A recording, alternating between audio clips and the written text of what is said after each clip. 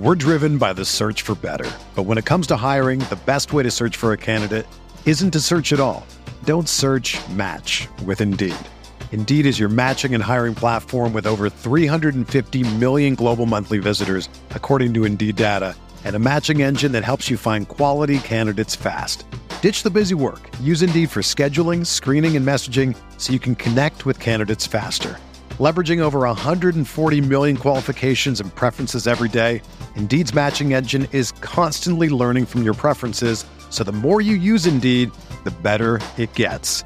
Join more than 3.5 million businesses worldwide that use Indeed to hire great talent fast. And listeners of this show will get a $75 sponsored job credit to get your jobs more visibility at Indeed.com/Blue Wire. Just go to Indeed.com/Blue Wire right now and support our show by saying that you heard about Indeed on this podcast. That's Indeed.com/Blue Wire. Terms and conditions apply. Need to hire? You need Indeed. Okay, ladies and gents, boys and girls, happy Monday. What is going on? Victory Monday. Appreciate you all tuning in. Chris Phillips here, the Daily Crow. There we go. Of the Spurs Up Show. What is going on? And folks, winning is fun. Winning is very fun. We already smoked the Aggie Pack on Saturday night. You see this one's still in the wrapper. I'm not going to smoke this in studio. I was talking to somebody this morning. We're going to save the in-studio stove for a very, very special occasion down the road. But just know that the packs are on deck. The Aggie. And I appreciate my friends over at Colonel Cigars. Phone line ready, ringing here. Hunter, what's going on, man? How are you? Nothing much, man. Just stoked we won on Saturday. I was actually there for my first game for the Carolina game on Saturday night, and probably one of the best experiences I've ever had.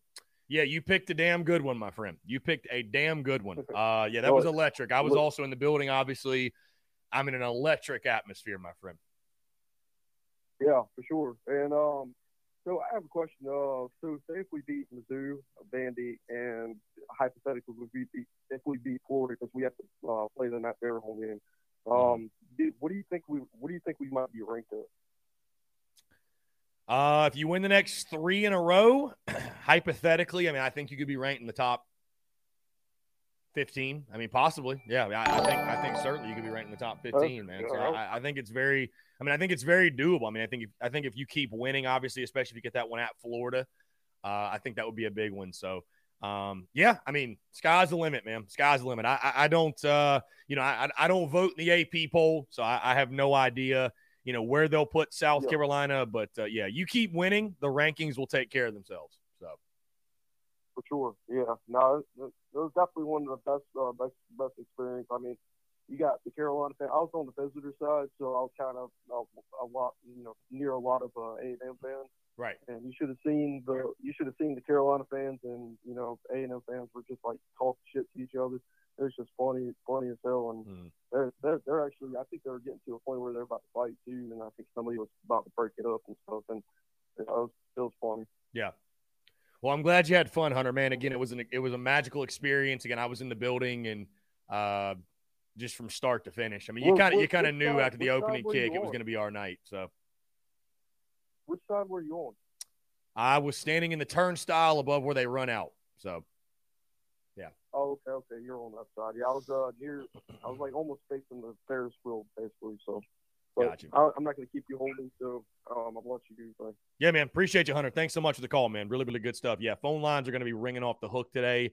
So just be considerate of time when you call in. I'm going to close the phone lines for a second just so I can tell you about our friends over at Prize Picks, guys. Of course, the Daily Crow brought to you by our friends over at Prize Picks. Go download the Prize Picks app. Go to prizepicks.com. When you do, use the promo code TSUS. You're going to receive a 100% deposit match up to $100. And guys, of course, it's all prop plays. You can play any and every single sport. College sports, of course, NFL, NHL, MLB, NBA, you name it, they have got it. That's our friends at Prize Picks. Download the app or go to prizepicks.com. Use that promo code TSUS to receive a 100% deposit match up to $100. Be sure to check them out and tell them that Chris from the Spurs Up Show sent you. Also, guys, we got my good friend Steven Garcia, former Gamecocks quarterback. He will join the show in about 10 minutes or so. Let's confirm with the Roach King.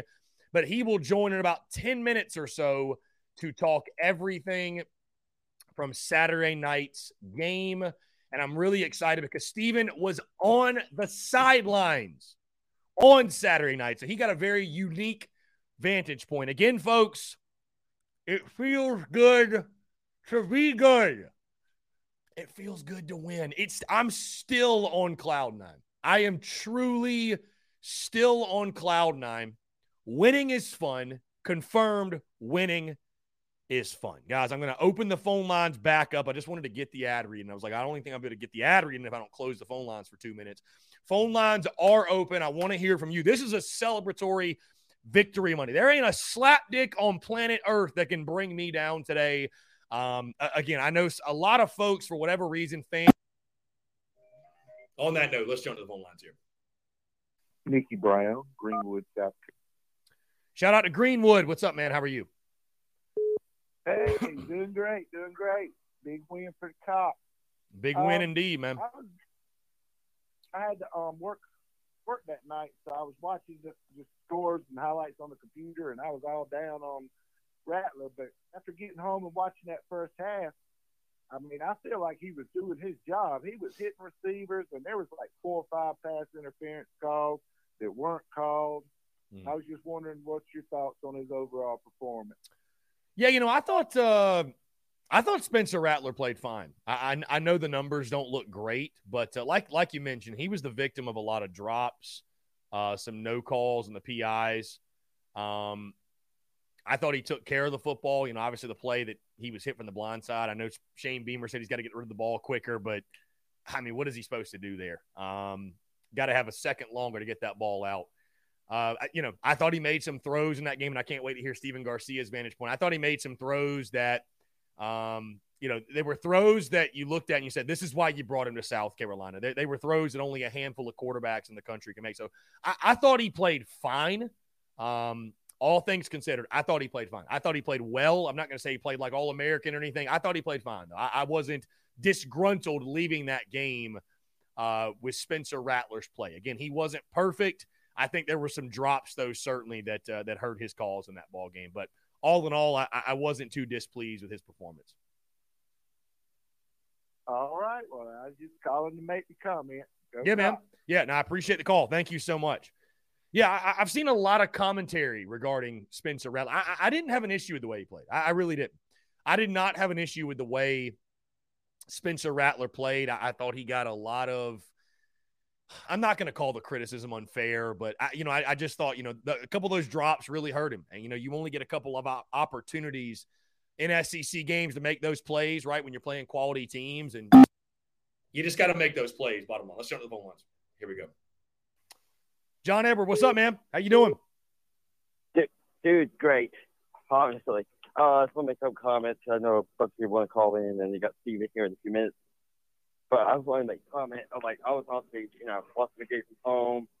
And, dude, I could just tell from home when Baguette, took off and what on that stuff was done. Dude, I heard William Frank Stadium loud a lot in my life. I'd never heard it that loud in my life. Yeah, it was loud. It was raucous for sure, man. That opening kickoff was that was about as magical a moment as you're going to get. I had folks telling me it reminded them a lot of the Ace Sanders punt return, against Georgia back in 2012. So, I mean, it was electric, man. It was electric, and for a fan base that's kind of been sitting on the edge, waiting for that breakout moment, sort of kick the door down. We talked about last week. I mean, what a way to do it! What a way to start. Absolutely incredible. So yeah, I mean that was electric, and I talked about this on the podcast that dropped today, man. But the roar after the fact that it just kept going and going, and it fed right into Sandstorm, and then you get Darius's pick, and I'm thankful that the final result didn't end up this way, but it reminded me so much, honestly, of the 2017 Kentucky game where we started out and just were red hot. Again, I'm glad the final result didn't play out the same way that one did. But, I mean, that was a start out of a dream, man. I mean, it was a start out of a dream. There's no other way to say it. So. No, absolutely. And then, just to, wake up on Sunday. I went to church, and then I got back from church, and you wait till, I don't know, 145, 150 for the poll to come out. And it's been 4 years since you've seen a number besides our name. Yeah, dude, it's wild. Yeah, to be ranked. I mean, I think again, is it the end all be all? Does it mean everything? No, but to be ranked, it just, you feel like you have a quality football team, and it's a step. It's a step. Again, it's not the end all be all, but it's a step, and it's cool.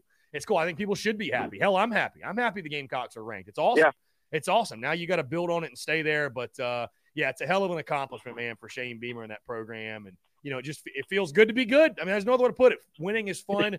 Feels good to be good. I am nothing but giddy and overjoyed and ecstatic, and I feel the same way right now I felt Saturday night after the game. I'm just overflowing with joy. I'm not going to sit here today, probably tomorrow. At some point, right, I'm going to transition, and we're going to look at Mizzou. But if you're doing anything, I think, other than celebrating this victory and being ecstatic for where your team is, I think you're just missing the mark, man. I'm not going to be sitting here and, well, let's dive into the film and look at every little thing we did wrong. And, dude, we won. We won. We're 5-2. We're ranked. I don't give a damn, bro. I'm happy as hell. I'm celebrating with everybody on the Daily Crow all week. That's what we should be doing because it feels good to be good. So, yeah, and I'll touch on we'll probably talk Missouri, later on in the week. But, dude, again, Matt, I probably can't wait to actually be there Saturday afternoon, and I'll definitely be dropping by the tailgate on Saturday. Yeah, man, for sure. We'll be out there. Yeah, TSUS tailgate, spot 78, man. We'd love to have you come by. Yeah, definitely. I'll be sure to come by. Yeah. All right, dude, that's all I got, and I don't want to keep you long, but I feel like calling real quick and get to see you Saturday, my guy. Yeah, man. John Edward, I appreciate it, man. Always a pleasure to chat with you. Guys, I'm going to go ahead and close the phone lines because we got Stephen Garcia on in, 2 minutes or so. He's going to jump in here in just a second. Robbie Davis been trying to call in all morning, and the phone line's been clogged up.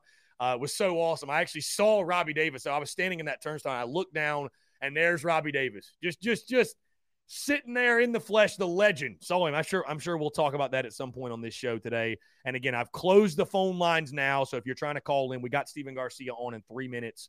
So I want to get him on, and then we'll take all your questions the entire second hour. We might not even take a break because I know the phone lines are going to be ringing off of the hook. Panic Ritter texts in. He says, Panic Ritter was wrong. Hopefully don't let me down. I'm still worried about the next 2 games. Panic Ritter, you can panic. Just give us a couple days. Just give us a couple days. I give you permission to panic. Try to enjoy it. You know what I mean? Try to enjoy it. Let's see. Guys, again, thank y'all so much for tuning in. Truly, sincerely. Cannot say enough, man. Saturday was magical. From the tailgate to the actual game itself to everything in between. I mean, it was legendary. Seeing, again, that, I keep saying this after every game day at home, but seeing the Beamer Ball merchandise all over the place. You see, I put the towel. That's my towel from Saturday, by the way, that I was waving around in Willie B. Put the towel up. It just felt right.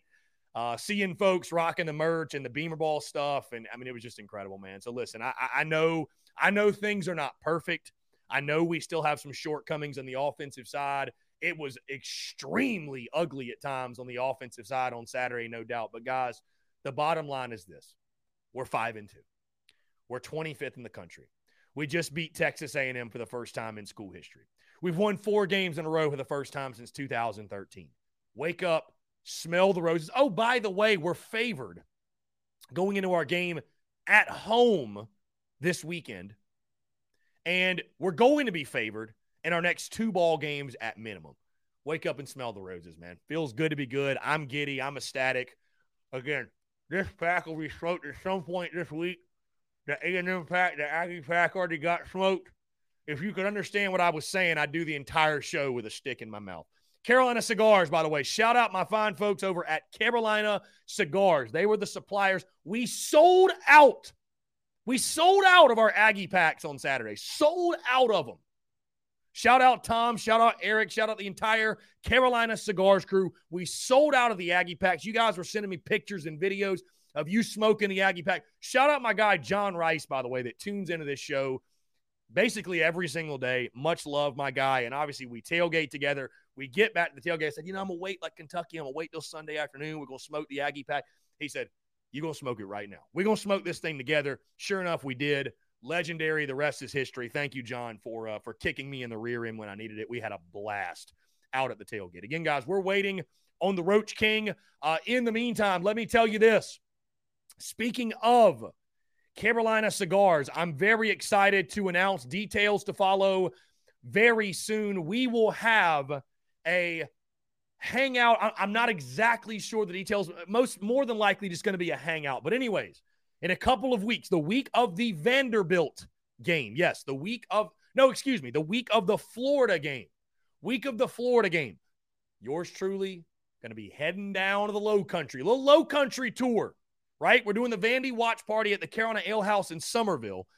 That Wednesday night, the week of Vandy, we're going to do a hangout, might stream it live as well, hangout at the Carolina Cigars Cigar Lounge down in Hilton Head Island. Guys, going to be a fantastic time for all my stogie smokers out there. Gamecock fans, going to be a hell of a night, just smoking cigars, chilling, hanging out, talking Gamecocks. And I got a good feeling we're going to have a couple reasons to smoke some stogies after the next couple of games going into Florida week. So going to be a really good time. Stay tuned for all details to follow on that. All right. He joins us every single Monday. We kick off the week in style here on the Daily Crow. The Roach King. Roach, what's going on, my friend? How are you?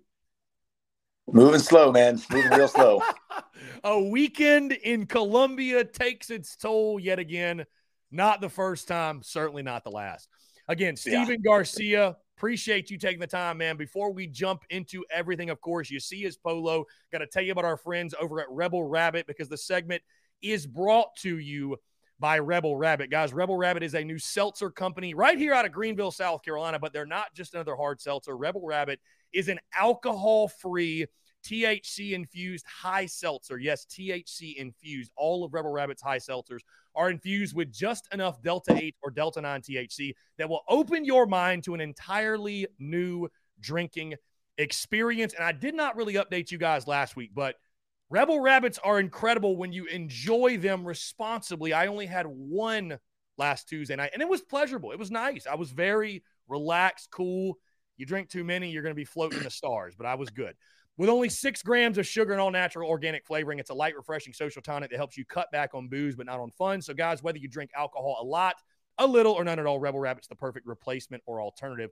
Follow them, guys. Follow the Rabbit for a better way to booze on Instagram at DrinkRebelRabbit. We always tag them, of course, when we post Steven's clips. Also, visit their online store at drinkrebelrabbit.com or check out their store locator to find the closest rabbit hole near you. Or you can also order online and have it shipped directly to your door. So, guys, again, Rebel Rabbit, go support those guys. You see Steven and I drinking them all the time. We appreciate our friends at Rebel Rabbit for supporting the show. Steven, let's jump into it, man. Hey, winning's fun, man.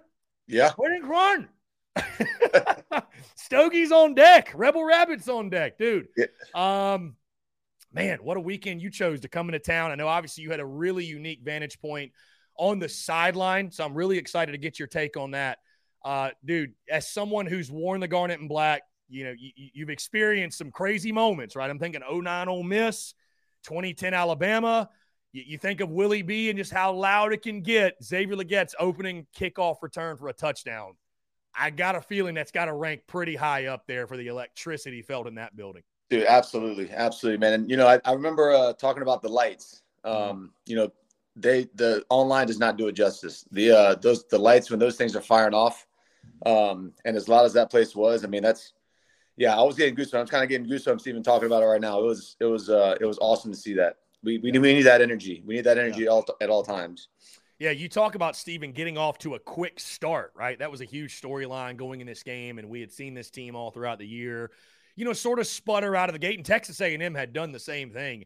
I mean, you really just can't script the better start, can you? I mean, the kickoff return, the interception that I thought probably should have been a pick six, but either way, the interception, then you get the weird ball going off the A&M quarterback's knee. I guess you'd call it an interception. I don't know, interception, fumble, whatever. The turnover that Tonka Hemingway gets. Before you can even blink, Carolina's up 17-0. Obviously put the Gamecocks in a great position to secure that one. And I don't want to say put it in cruise control, but you felt really, really confident at that start that was South Carolina's game to lose. For sure. And we tried like hell to lose it. Yeah, but we didn't. but we didn't. Like, I was like, what the hell is going on right now? What is this the same team or what's going on? But you got to give A&M credit. They got punched in the mouth, like you said, really early, and they fought back with their third and fourth string quarterback. So you got to give a hats off to them. But yeah, that was a big time win for us, for the program. I don't think a lot of people expected us to win, but that was important win right there. Mm-hmm. Stephen, we talk a lot about Shane Beamer and the positive energy and the emotion, if you will, and the mentality of this football team. Again, you had a really unique vantage point because you were on the sideline. And so I'm not saying you were like in the huddle or anything, but you were down there. I'm sure you could kind of sense the body language and the emotion. Just talk about it, because I feel like this is a team. Shane Beamer talks about it a lot. They just never flinch. It's not perfect. It can be ugly at times, but this team is resilient. We saw it last year. We've seen it this year. They just continue to find a way to stay positive and bounce back. And I think that obviously stems from Shane Beamer and what he's building and has built to this point at Carolina. No, for sure. I can tell you this much, and we talk about it every single Monday. The confidence level difference from the Georgia game to this game was night and day. That was a confident group of guys right there. And it showed, it shows, and you can feel it. It's palpable. We just needed that since day one. But, I think with Rattler kind of getting a little bit more comfortable with everybody and, everybody kind of getting more used to each other, I think it definitely helps. But, I think beating Kentucky and Lexington was definitely a big one. And then obviously when this past Saturday, we're a very confident football team right now. Let's talk Spencer Rattler, Stephen. The numbers don't jump out at you, but I thought Rattler, I thought he played solid, wasn't great. He was hurt by a couple of drops. He was hurt by a couple of non-call PIs. I thought for the most part, he took care of the football. I know the one, obviously, he's hit from the blind side. Chamber said he's got to get that ball out quicker. What'd you see from Spencer Rattler? Because I thought, Stephen, I thought there were a couple of throws in that game at the sideline that you looked at and you said, like, this is why you brought him here. I mean, those are throws that only a couple of guys have the arm strength to really make and can put that dart on the money. What did you see overall from him on Saturday night? Same thing, confidence. Just looked like a confident kid, confident player. Stayed back there, made the throws. I wish the one touchdown that was dropped, man, that was a hell of a ball. Seeing it from the sideline on the scramble and tossing that thing up, he's got to come down with that ball, that's for sure. But he's a much more confident player, at least in my opinion. Yeah, I mean, you look at the arm strength. I do agree with you. The entire football team playing with that confidence. It's easy to be confident as a quarterback, and you know this, Stephen, when you got a guy like Marshawn Lloyd toting the rock. I mean, that dude is a monster, and I'm sure you'd agree. I think he only had 4 carries in the first half. Not to this level maybe, but it kind of reminded me. I know this was after you, Stephen, but the 2013 game at UCF when Mike Davis had like 4 carries in the first half. And then he's like, get me the football. And Carolina was able to ride him to victory. It kind of just felt like, I mean, I know they want to do different things. And I know it's not as simple as this when you're devising an offensive game plan, but it's like, it feels like at this point, the game plan should just be, just give one the football. Like he makes plays. Just give him the ball. And you saw it. And Stephen, especially that final drive, which I want to get into the O-line in just a second, but so impressive. An 8-play drive, you score a touchdown. 7 of the 8 were running plays. And you look at the way one totes the rock, man. It's just a lot of fun to watch. He runs pissed off, man. I mean, that's what you want out of a running back. He does not look like someone that would be fun to try to tackle. Just puts his head down and tries to knock the hell out of you. So I'm a fan of him. I think he's a hell of a player. But yeah, we just got to keep riding him and just keep Spencer off the ground. Yeah. And again, we mentioned the offensive line. I want to make sure we sing their praises, Stephen, because again, it's not perfect all the time, but for nobody it is. But to have a drive like that, again, the final drive, 8 plays, 7 of the 8 are running. It's one thing to be able to run the football, but it's another to be able to run it when you want to, right? And to be able to run it when you need to, and to be able to ice a game like that. And we obviously thought at that point that was, I was going ahead and celebrating. Little did I know that Texas A&M might have a play to win it or whatever. But either way, that was the icing the game type of drive, and to be able to do it in that scenario was really fun to watch. Yeah, anytime you can impose your will on the defensive line, I mean that's what those linemen love, man. I'm sure they probably told Satterfield, like, give the ball to one, let us run block. Like, we're done with the pass block. Let's put this on our back and let's get this job done. So yeah, like it all comes down to confidence. It looked like a very, very confident football team this Saturday night, and it was encouraging to say the least. Now, I feel like, Steven, it would be irresponsible of me because I'm sitting here on cloud nine. I mean, it feels good to be good. Winning is fun. I'm still, like, to the moon right now after that game Saturday night and just that the entire day, the tailgate, the emotions inside Willie. And that was a special night. That was a special night. I don't want to make it more than what it is, but, I mean, it was truly a special game and a special night for that football team and its entire fan base and this program. When you look at the offensive side, though, looking critically, you had some quote unquote invisible yardage because you had a kickoff return for a touchdown. You had short fields on the pick and the other turnover, but under 300 yards of offense, there's still gripes about play calling. Uh-oh.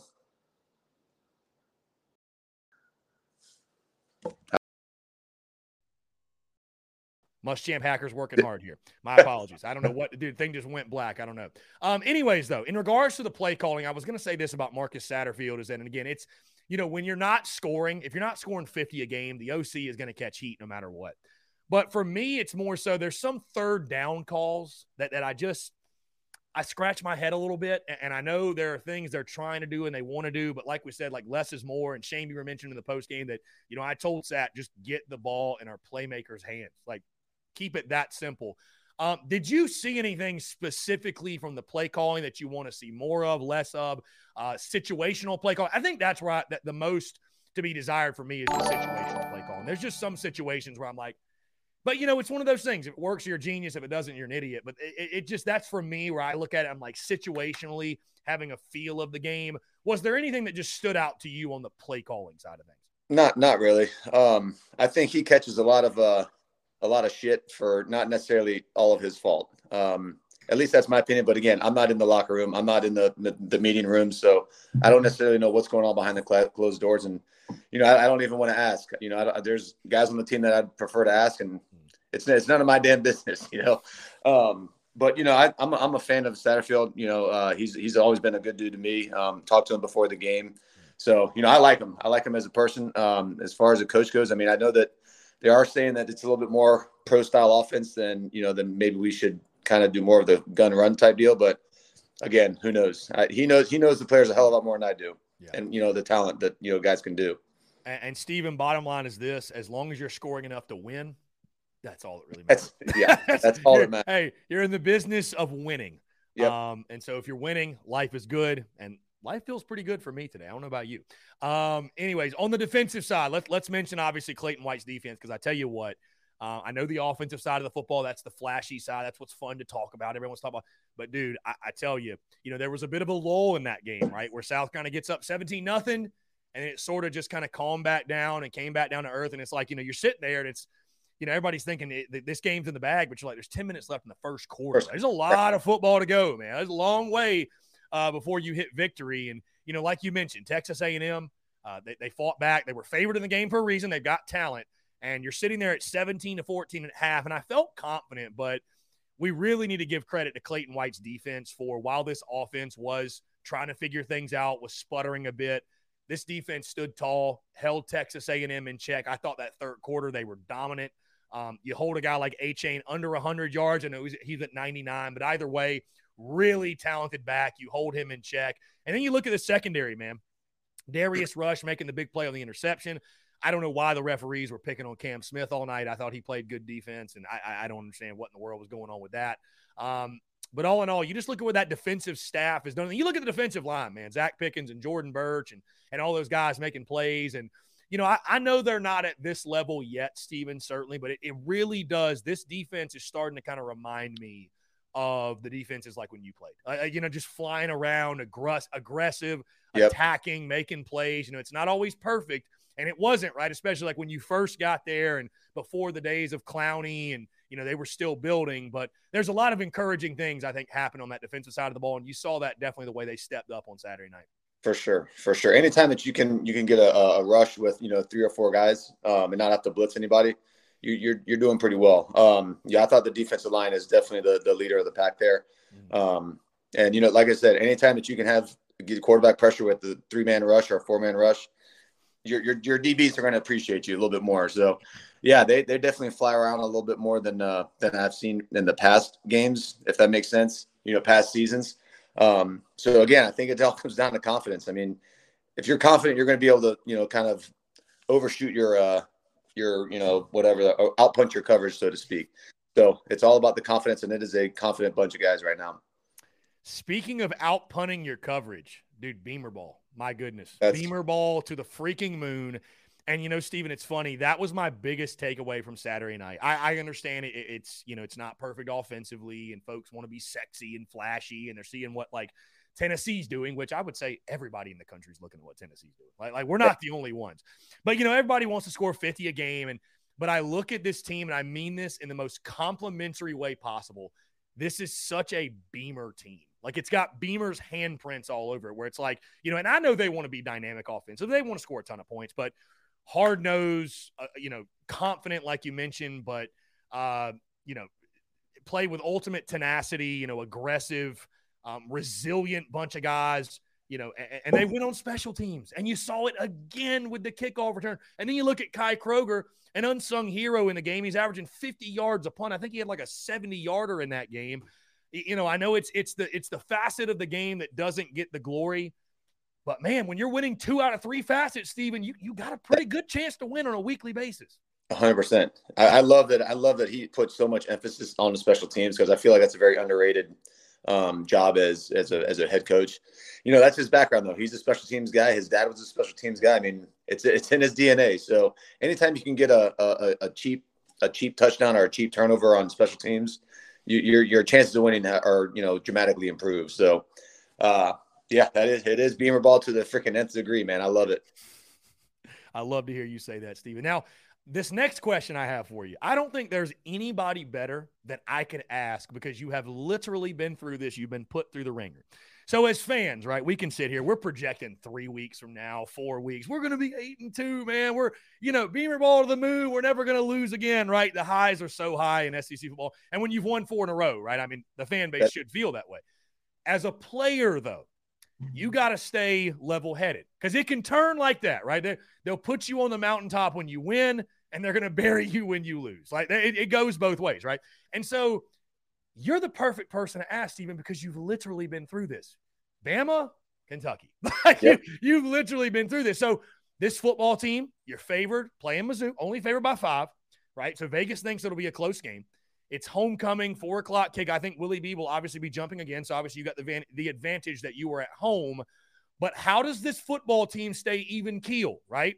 And I know that for some that might seem like a simple answer. It's like, well, I mean, you haven't done anything yet. But, you can read too much of your press clippings, especially now in the social media world, where we're all on social media and everybody's patting you on the back, telling you how great you are. And you're going to be 8-2 and you can't lose. And then how does this football team stay even keel and not allow the outside noise to get them? Because outside noise can be impactful, both negative and positive, if you let it creep in. How do you stay even keel going into a game like this? That's a head coach's situation. That's why Beamer's getting paid. That's his job to keep all these guys confident, but not overconfident, if that makes sense. We did lose to Kentucky the following week after Bama, but I mean, we were beating the hell out of them in the first half, and then Lat got hurt, and we just forgot how to play football. So I mean, there's a whole bunch of shit that happened with that whole deal. But yeah, I mean, I was watching something. They're talking about Anthony Richardson for the Gators. That I think he stays like with his mom still. He's like, you know what? These fans I'm a Heisman hopeful. Next thing you know, all right, man, get this damn guy out of the field, like get him off the field. This guy sucks. And yeah, I mean, it changes like that. So, yeah, I mean, you don't want to read too much of your own stuff. I mean, obviously social media is going to change that a little bit, but yeah, you got to remain confident, but you can't be overconfident. You can't take an SEC opponent like Mizzou. I mean, I know they're kind of in the tank right now a little bit, but you can't take an SEC opponent for granted. So we just got to keep practicing, go to work, and get ready to go. Try to make it 5 in a row. Yeah, dude, and 5 in a row. I'm sure we'll have the statistics sometime this week, but 5 in a row. I mean, what was last time? Yeah, I mean, 4 in a row was the first time since 2013. I mean, it'd have to be sometime in that run. Maybe it was 2013 we won 5 in a row. because I'm trying to think at the end of that season. It's been a while. It's been a while, bottom line. And again, you got a great opportunity. You can punch your ticket to bowl eligibility. I know our goals are much bigger than that, but that's something. That's something. You have your micro goals and your macro goals and all types of goals throughout the year. And one of the goals, obviously, is to go bowling every single year. So, right. But sitting here 5-2 now, again, Gamecocks are now ranked 25th, which, Stephen, when you played, did you guys care what the ranking was? I mean, was that something that you were like, when you got ranked, you're like, yeah, well, did it matter? I mean, no. Not really. No, that maybe some guys did. I personally didn't give a shit. Very good. That's kind of what I expected. Anyways, great opportunity this weekend, man. Taking on Mizzou. And Mizzou was a team you never got to play, right? Because that was 12 was the first game. Yeah? Yep. 12. Never got a chance to play against them. Connor went, I think, 20 of 21 or something like that for whatever. Yeah. But yeah, and Spurrier gave him shit in the post game for throwing an incompletion. So that's sounds about right. Yeah. Anyways, man, Stephen, I appreciate you taking the time, dude. It feels good to be good. Truly, it's again, it was a magical night in Willie B. I mean, what more can you say, dude? What more can you say? I think definitely fans should celebrate this one, enjoy this one. Obviously, it's the team's responsibility to keep that level head and build off that win. But for Gamecock fans, man, I think this is something that, it's funny, Stephen. I was actually looking today, a year ago to the date, was the Sunday after South Carolina lost to Texas A&M 44-14. So it's like, feel good about this one. Yeah, for sure. Feel good about this one. I wish we had a chance to play Arkansas again, because I think that it's a different outcome if you play against them now. God, isn't it crazy when you play people? You know what? Actually, I'll give you an opportunity to speak on that, Stephen, because it's so funny.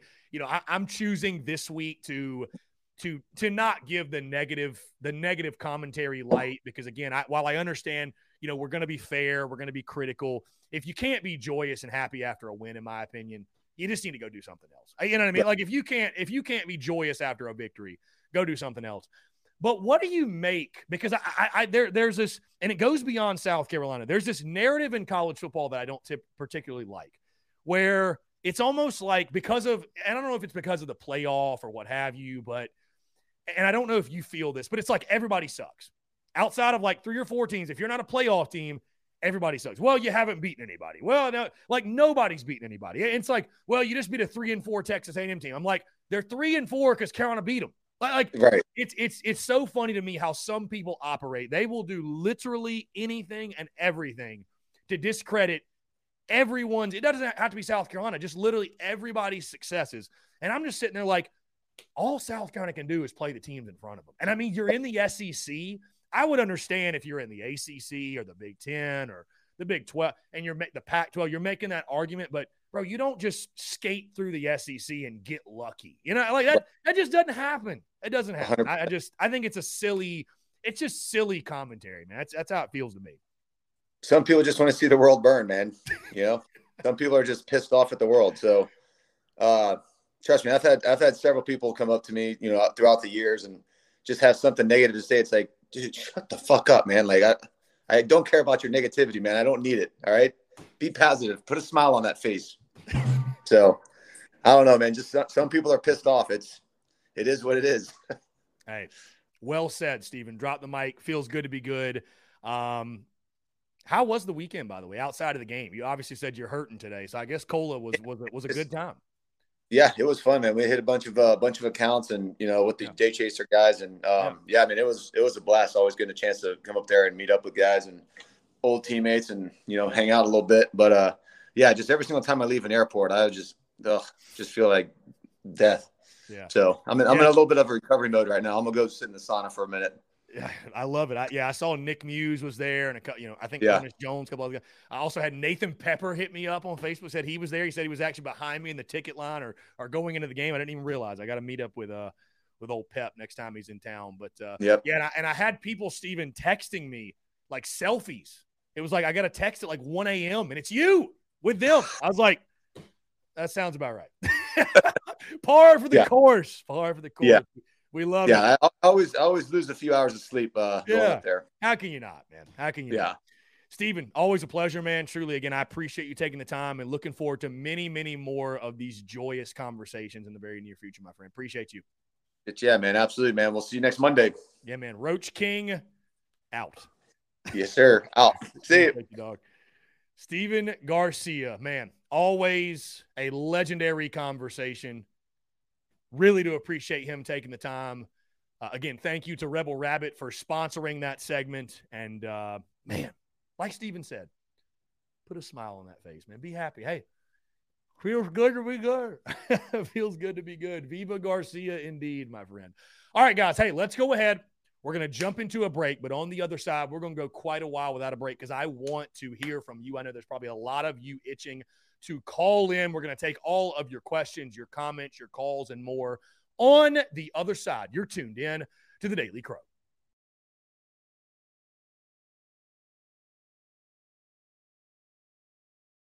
Just had to call in after an amazing victory, dude. Yeah, Sun Tzu, what's up, man? How are you?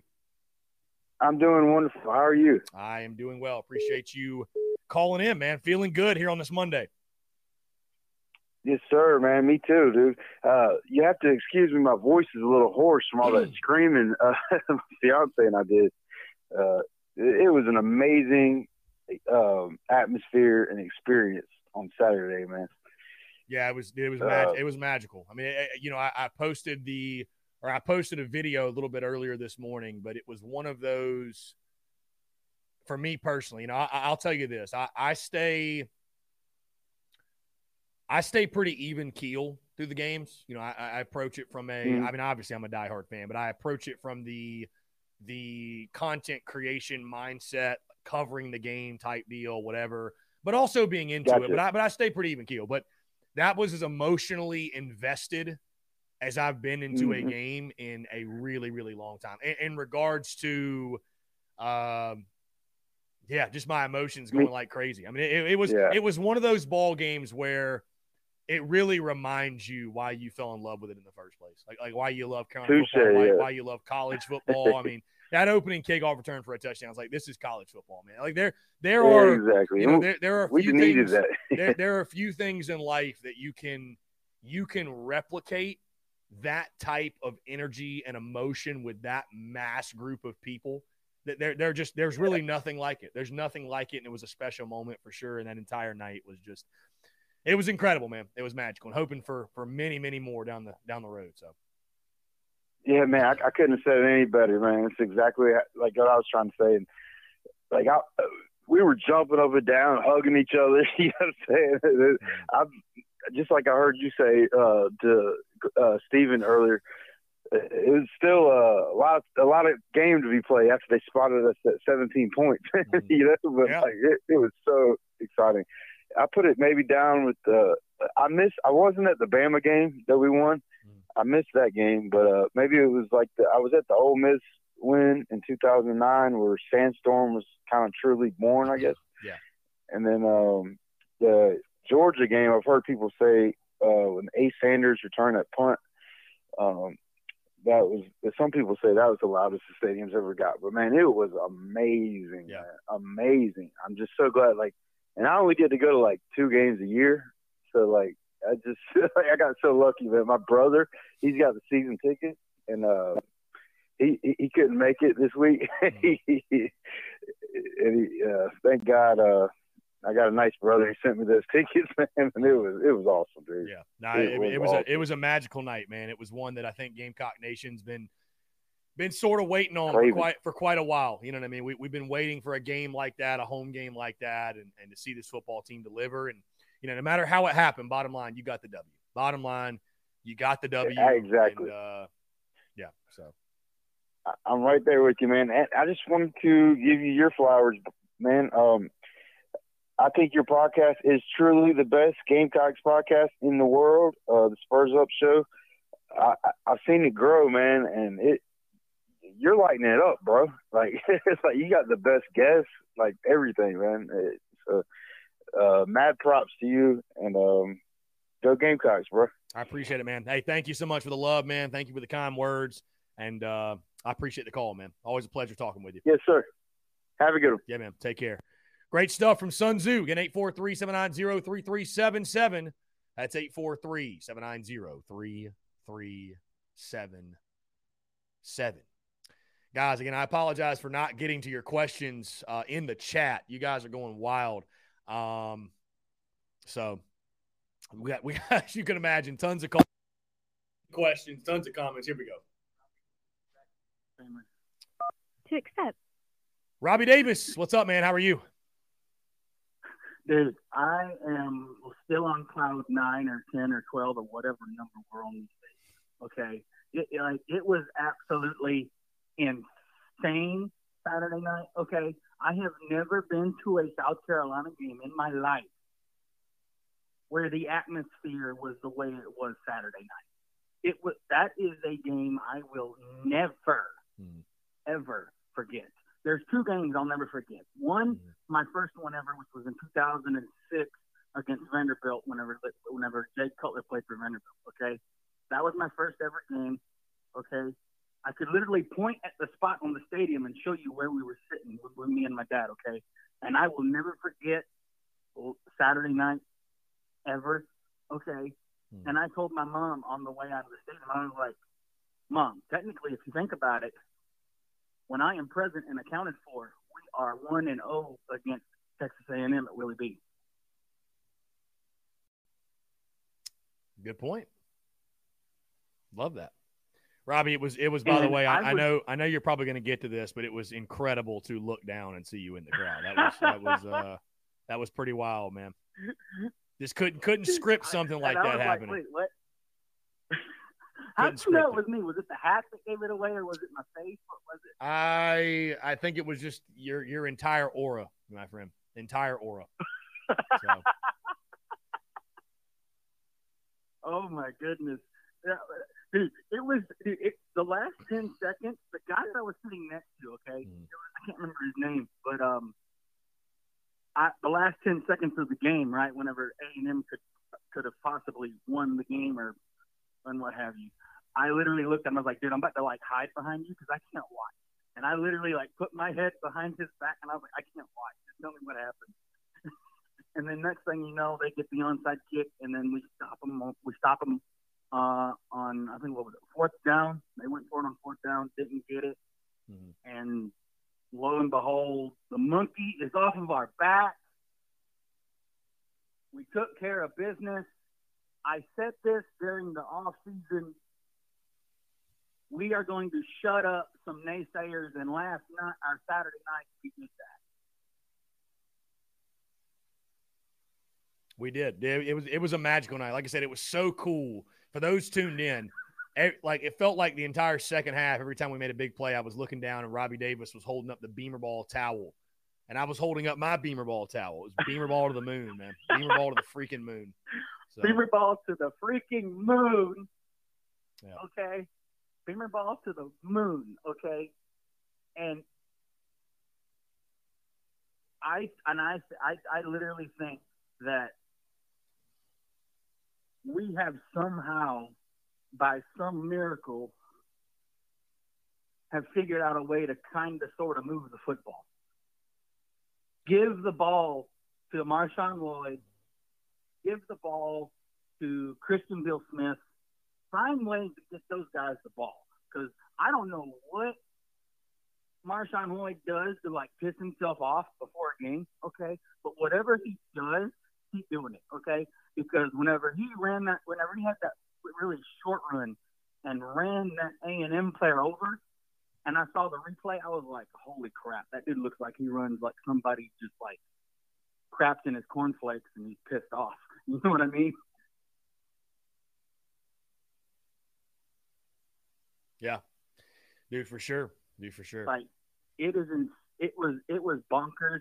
I was jumping up I was jumping so much I literally about fell over the seat in front of me and fell on top of my aunt and my uncle. It was insane. Okay, if you weren't there, you missed one hell of a game. Okay, it was incredible. Yeah. We came, we saw, we conquered, and I said this was going to be our best shot at beating A&M, and lo and behold, we took care of business, and we are 5-2. Yeah, I was going to say, man, the squirrel got his nut on Saturday. The Cox found a nut. I know we talked about it Friday, but I was also going to say this too on a more serious note. Those of you who have been following along closely enough, you know that I haven't gone into every game this year. Georgia, Charlotte. I was actually watching from the RV lot so I could cover the game more efficiently. But this was one that I was like, you know what? I got a feeling something might happen tonight.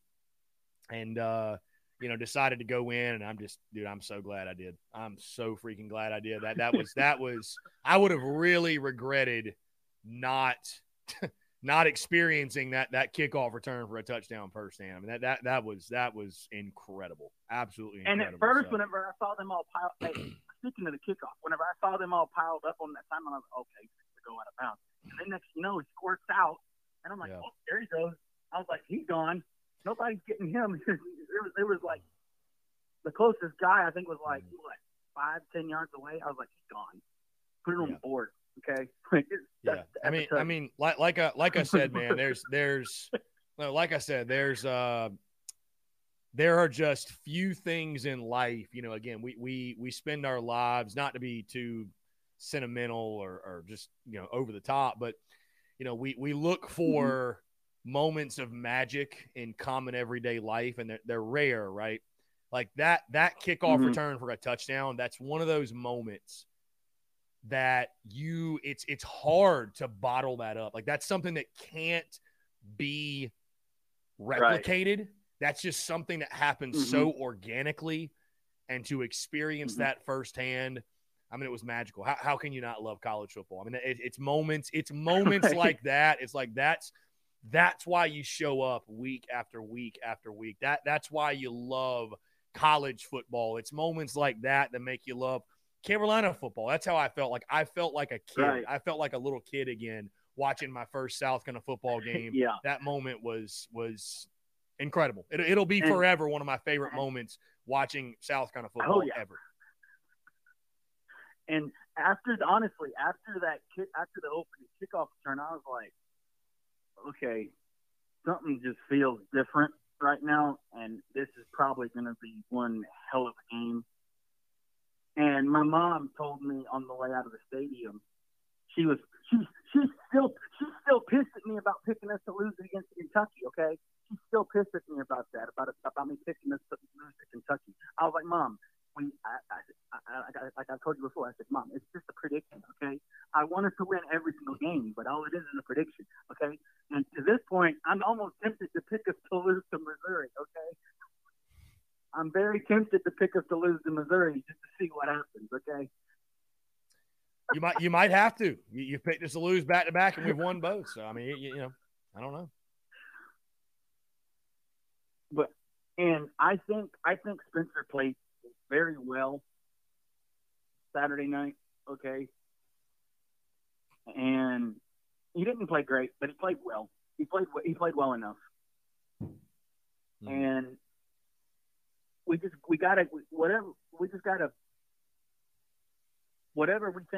they think is like needs to be fixed after Saturday night, try to fix it, take care of it. And whenever you were talking about, don't let the players get too high, don't let them get too low or what have you, I'm like, look, you got to play the game regardless. If you got to play every game confident, right? But like you said, don't get too confident, because if you get too confident, you're going to make a mistake, you're going to screw up, and something bad's going to happen. So just play the game confident, let it happen, and just go out there and take care of business, and whatever happens at the end of 4 quarters happens. But with the way we're playing right now, I wouldn't be surprised if we scored 40 on Missouri. Hey, let's hope so. Robbie, always a pleasure, man. I'm going to get you out of here because we got the phone lines ringing off the hook. Yeah. A lot of folks are trying to call in today. Dude. You have a great rest of your day and a great week. Hopefully, I might be at the game Saturday if my mom can't go, because she's got to have surgery this week. So. Okay. So I might be at the game Saturday. I don't know yet. Yeah, well, just let me know. We'll be at Seawells.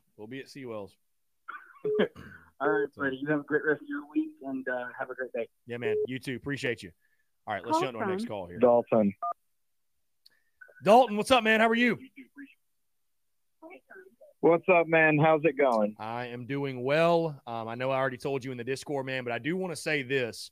And those folks that are tuning right now to TDC that listen to the podcast, they probably already heard your voice once today. Thank you for the voicemail. I know you left it at like 2 a.m. I'm sure you were a couple of lattes deep, but yeah, that was awesome, man. That was awesome. So I appreciate you calling in. What's up? I appreciate it. I just want to say on this Victory Monday, don't let the cocks get hot. The cocks are getting hot. It's too late. It's too late. The cocks are hot. It's too late. They're hot. I think the cocks are hot. They are, yeah. 4 in a row. 4 wins in a row. Cocks are hot. You look at it, I mean, I'm so fired up. If you told me that we would be in this position right now, I wouldn't have believed you. But you go back and, you hear what Shane Beamer said after the Georgia loss, that these guys aren't, they're not going to quit. We don't have quitters on our team, and they're just proving it right now. I mean, national media can downplay these 2 wins and say, Kentucky didn't have Will Levis. That's the only reason why they won. A&M's having a bad season. Jimbo's on the hot seat. That's why they won. But for a second-year head coach to be doing what he's doing, Josh Heupel aside and the Slapdicks in Knoxville, we're just going to ignore them for a minute. But for Shane Beamer to do what he was doing or is doing right now just goes to show you that the problem with this program wasn't talent. The problem with this program with the previous administration was development, leadership, buy-in, all of those things. And Shane Beamer has brought that all back and revitalized us. And he's got us believing again. I haven't believed in a Gamecock football team in a long time. And I'm believing again. So, it's great to have that. And, it's a great day to be a Gamecock. Yeah. That's for sure. Yeah. I mean, Dalton, to your point, man, and I'll just say this. I'm not going to spend a whole lot of time speaking on it today, but all South Carolina has done is beat the teams in front of them. So you can say that it's too – however you want to label Kentucky and A&M, and nobody's making out either one of those teams to be Alabama. But let me put it to you this way. If you're a rival of South Carolina's and you're discrediting what they've done the last 2 games, well, you just don't want to see South Carolina fans happy. And you're scared and you're threatened by it. Because if South Carolina fans are happy, that means your happiness is in jeopardy because they don't want to see Gamecocks football on the rise. The second thing, if you're a Gamecock fan and you're doing that, you're just a miserable son of a bitch. I don't know what else to tell you. If you can't be happy after these last 2 games and you still on this Monday, if you start your commentary with, yeah, but, and you want to write off the 2 wins, find something else to do. Truly, find something else to do because watching college football is obviously a source of discontent in your life if you can't be happy after these 2 games. So, listen, we're not saying South Carolina beat the Alabama Crimson Tide. They didn't beat Georgia. But like you mentioned, to nix some demons in Lexington, Kentucky, right? To nix the demons of the Texas A&M series, it didn't happen by accident. All you can do is play the teams that are in front of you. And I can guarantee you this, and I know you're the same way. If you beat Mizzou and you beat Vandy and you're 7-2, I sure as shit ain't going to apologize for it. I don't give a damn who we played. So – and I know you won't either. I know real Gamecocks won't either. So, it feels good to be good, and I'm not moving off of that mentality. So, and I think everything you said, man, it's Cocktober. The Cocks are hot, and it feels good to be good, man. That's all I got to say. And all I'm going to end this call with, I don't want to look this far ahead or say, the Taters, got one coming, but I just want to let any Tater fan know out there, you better watch out because we're coming. We are coming. And if you don't think we're going to be ready for you at the end of this season, you're wrong. So I'm going to leave you with that. Any Tater fans out there, we're coming and we're looking to break some streaks. And yours is on the top of our list. So goodbye, and let's go Gamecocks. Dalton, I appreciate the call, man. Legendary stuff from our guy, Dalton. Listen, I'll say this, too, to follow up what I just said. I'm not naive enough to sit here and tell you that there aren't things with this football team that need to improve, because here's the thing, guys. If you don't play better offensively, right, it will cost you at some point, right? And I don't want – it could cost you, but I'm going to at least let that happen before I miss it. Press 1. Hunter, what's up, man? Hey, what's up, man? Sorry for another call, but I just got one more question. So, say if we go 8-2 hypothetically into playing Tennessee, and say if we another hypothetically we beat Tennessee, upset them, do you think we should run the field? Do I think we should rush the field if we beat Tennessee? Well, seeing as you'll get arrested if you do it, I would not suggest it. No.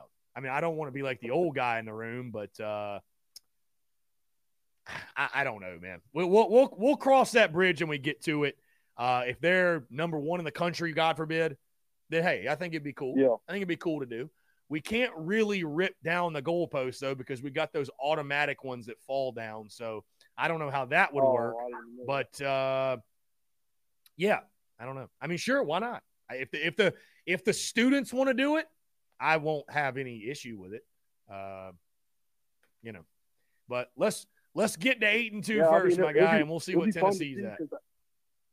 Yeah, because I remember Saturday night. I mean, the announcer literally said, he was like, "Don't run the field if we beat A&M or something like that." I don't know if you remember that, but yeah, I remember him saying that. I was like, "Oh, shit, it's because of that Tennessee game," and I know we ain't got that kind of money to replace a field goal post, and yeah, I don't know. I feel like we can still go 10-2. I mean, we're 5-2 right now, so and nobody knew we were going to do that. Yeah. ASTAT watch season is officially on. Hunter, I appreciate the call here. We're going to jump to Will from another call here. Will, what's up, man? How are you? I couldn't be any better. How about you? I feel damn near the same way, my guy. Feels good to be good. What's going on? Just trying to deal with life without being able to touch the ground. Just floating around here. Just face to face. Yeah. It's just crazy though how I love optimism in Gamecock land now though, because it was like 2 weeks ago, like we're shit. Now everybody's what's the hypotheticals and if we do this or that. Yeah. But just love it, man. Good game, great atmosphere. Just a big time win, man. It's just nice to feel relevant again with ranking. It's just, I mean, it doesn't mean anything, but at the same time, it's kind of, just reassuring you that you're heading to the right direction, Yeah. Dude, yeah. And offense says, I just think we are who we are as a football team at this point. I mean, if that's good enough to win games, then that's good enough to win games. I just don't think we're going to be a team that's passing for 300 or 400 yards a game, and that's okay. Yeah, I think that's fine. That's who we are. Yeah, I think that's safe to say at this point. I mean, I think the game plan offensively, and again, I'll just say this too, because I see people, commenting. I'm not sitting here and saying it's all sunshine and rainbows and the offense was great. It obviously wasn't. I mean, it was painful. It was painful at times to watch.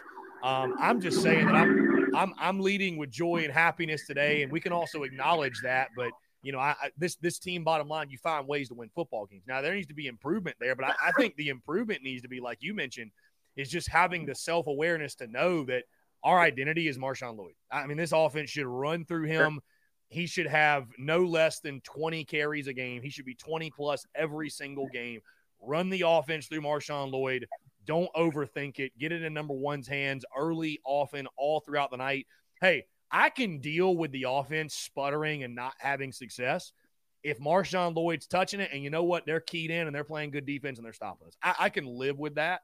But I can't live with, like, on Saturday night, he had 4 carries at halftime. That just, to me, made no sense. So I think it's recognizing what you're good at, recognizing who your playmakers are, recognizing, I think situationally, I would say that it needs to improve, but I just don't know. I feel like it's one of those things. We've been saying it since week 1. As a play caller, you've either got it or you don't. And I just think at times Marcus Satterfield lacks situational awareness. And listen, that's something I know Shane Beamer's aware of. But it's something that he's not going to make a change right now. He's not going to make a change 7 games through It's just something we got to ride through the end of the season and just hope that our defense and special teams, we continue to win those facets of the game and we continue to win football games. You know what I mean? So, listen, I understand the offense needs to get better. No duh. We will all acknowledge that. But also give credit where credit's due in that second half. You know, that drive at the end of the game, 8-play drive, 7 to 8 plays, you run the football, you pound the rock, and you're able to score that touchdown. So, and then Spencer Rattler, I thought was solid. I didn't think he was great, but, that's a little bit of a different game. It's a much different game if a couple of those deep balls are actually caught. So, He has the worst luck this year with that. I mean, he really does. He's had a couple of balls this year get dropped or broken up that were just beautiful balls. But two quick things. I think that our breakout game is still coming. We still haven't played a good game yet, top to bottom. I feel like the ceiling's even higher than where we're at right now. So definitely room for improvement. And also with the Rattler thing, I think that he's just that one game away. You know what I mean? Like, he just hasn't had the things go for him.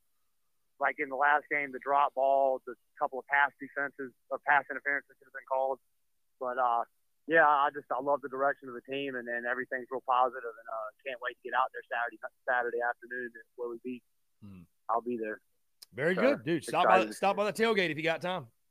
We'll be out there. Absolutely, bro. I'm a hot ball here there, brother. Will, I appreciate it, man. Thanks so much for the call. Yep. Later. Great stuff. Will from Dirty Myrtle, always a pleasure. It's so funny. Victory Monday. We've won 4 in a row. We just beat Texas A&M, and there's still people in the comments talking about Dakereon Joyner. I mean, it's just like there's still death, taxes, and Dak Joyner commentary when it's not even called for. It's just, hey, listen, the comment section, y'all can talk about anything. It doesn't matter to me. It's just wild. Of all things we could discuss. Here we go. Zachary, what's up, man? How are you? I'm good, Chris. How are you? I am doing well. Appreciate you asking. Chris, there's not words that have been invented to describe the feeling I felt these last 3 days. Their words have not been invented to describe it.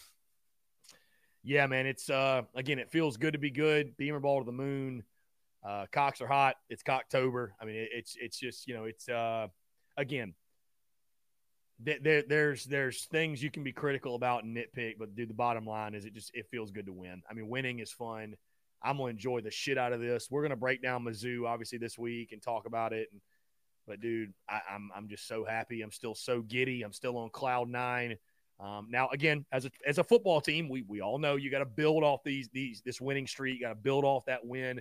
Go into Mizzou with the right attitude, the right approach, and that's for the football team to do. For us as fans, man, our job is to sit back and enjoy this shit, man, and really, really just embrace it and show up Saturday and ready to cause hell again and watch the Gamecocks win again. I mean, that's where we are, man. So, yeah, and it really is just.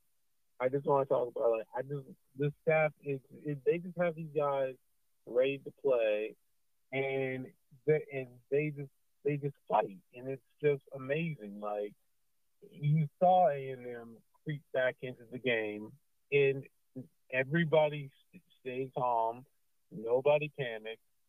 Everybody, did their jobs, and it's just like and I don't want to mention the old regime because we can always talk about the old regime, but let's just be honest. We probably lose this game on the old regime because the old regime just wasn't able to instill that fight into the team. But Beamer and this staff have instilled that fight in this team. You can go they can go for 4 quarters. If they can just feel like they're in it, they can go 4 quarters with the team, and they believe in themselves. And it's good to see that. It's great to see that. It's like when you have a play like how you start off with the kickoff return. It's just like stuff like that. You just give these guys some hope, and they just respond.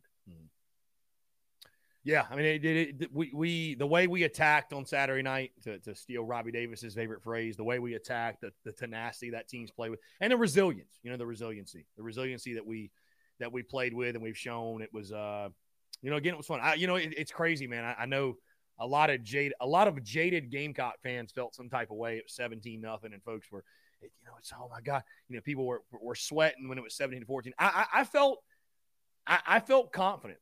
I really did. I felt confident throughout the entire night. So, yeah, man, just a night out of a dream, dude, and hope to have many more. Yeah. Yeah, it's just nice to see. I was really happy. Like, mostly I just want to say I wanted to give a big shout out to Clayton White in that defense before I go, because they played their butts off. They were harassing Haynes King. I mean, A-Chain got his yards, but you know what? He's an extremely talented player, and you can't stop him all the time. But yeah, like, Haynes King was pressured, and somehow he got knocked out of the game. I don't know how that happened. I thought he fell on it when I was watching, but he didn't even fall on it. Someone just hit his arm, and he was out. And I was like, oh, okay, that happened. But yeah, it's like that defense. They played their tails off. They were harassing Haynes King, and like I said, hats off to them. Yeah, absolutely, man. It was a blast. It was, yeah, a night out of a dream. Like I said, man, feels good to be good. So, yeah. All right, Chris, thanks for taking the call. Zachary, I appreciate it, man. Always a pleasure to hear from you.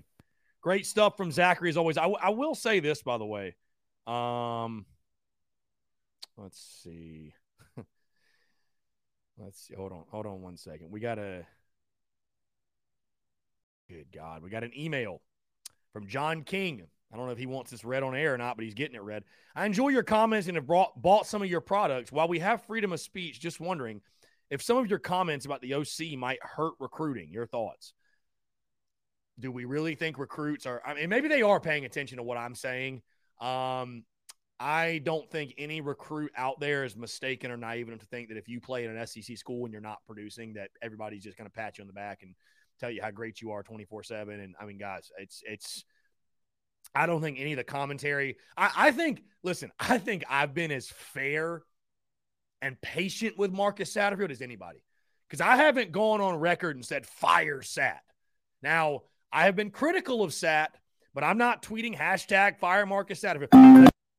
The commentary I've had has been very fair. Here we go. Bree, what's going on? How are you? Go ahead, finish up your thing, buddy. Are you done? Bree, what's up? Were you done what you were saying there? Yeah, no, I was just were you done with Yeah, no, okay, yeah, okay. Go ahead. Yeah, what's up? Man, I mean, overall, like, man, you got to be excited for the win, right? Just like this guy saying, though, our comments bad for recruits. I mean, just touching on that. Dude, fan bases are going to give criticism, but recruits don't, they might see that. Hell, I've been blocked now by CBS because I made a comment. I tagged him and Sat and Lloyd on a Twitter tweet, that Sat wasn't putting Lloyd in the game early. Like, why are we putting CBS in? Man, that wasn't a critique of CBS. I mean, sure, these guys see it, especially if you tag them or whatever else. I know that there was like a Twitter conversation at the end of the game the other night. Mike Yuba stopped in and said some stuff and whatnot, but I had seen Bakari Swain in that group, so he's in there listening to what the hell we're talking about. You know what I mean? So yeah, they hear stuff, of course they do, but are they going to make their decisions based on this fan or that guy's podcast or this guy's podcast or Lady Breed coming up and making criticizing Sat like I'm about to do? No, I don't believe that at all. They're going to make their decisions on a lot of other things first.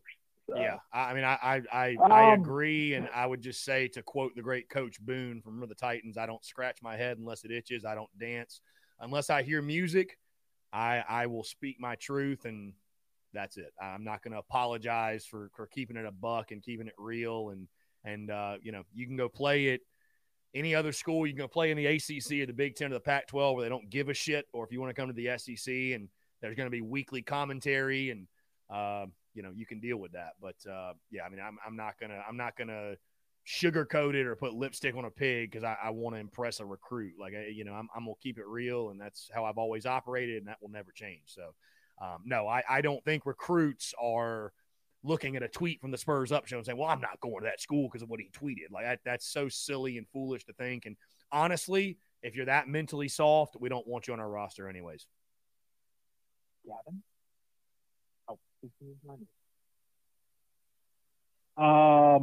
Yeah, man. And I see somebody in here commenting like, who are the big time recruits we're getting? Are you kidding me?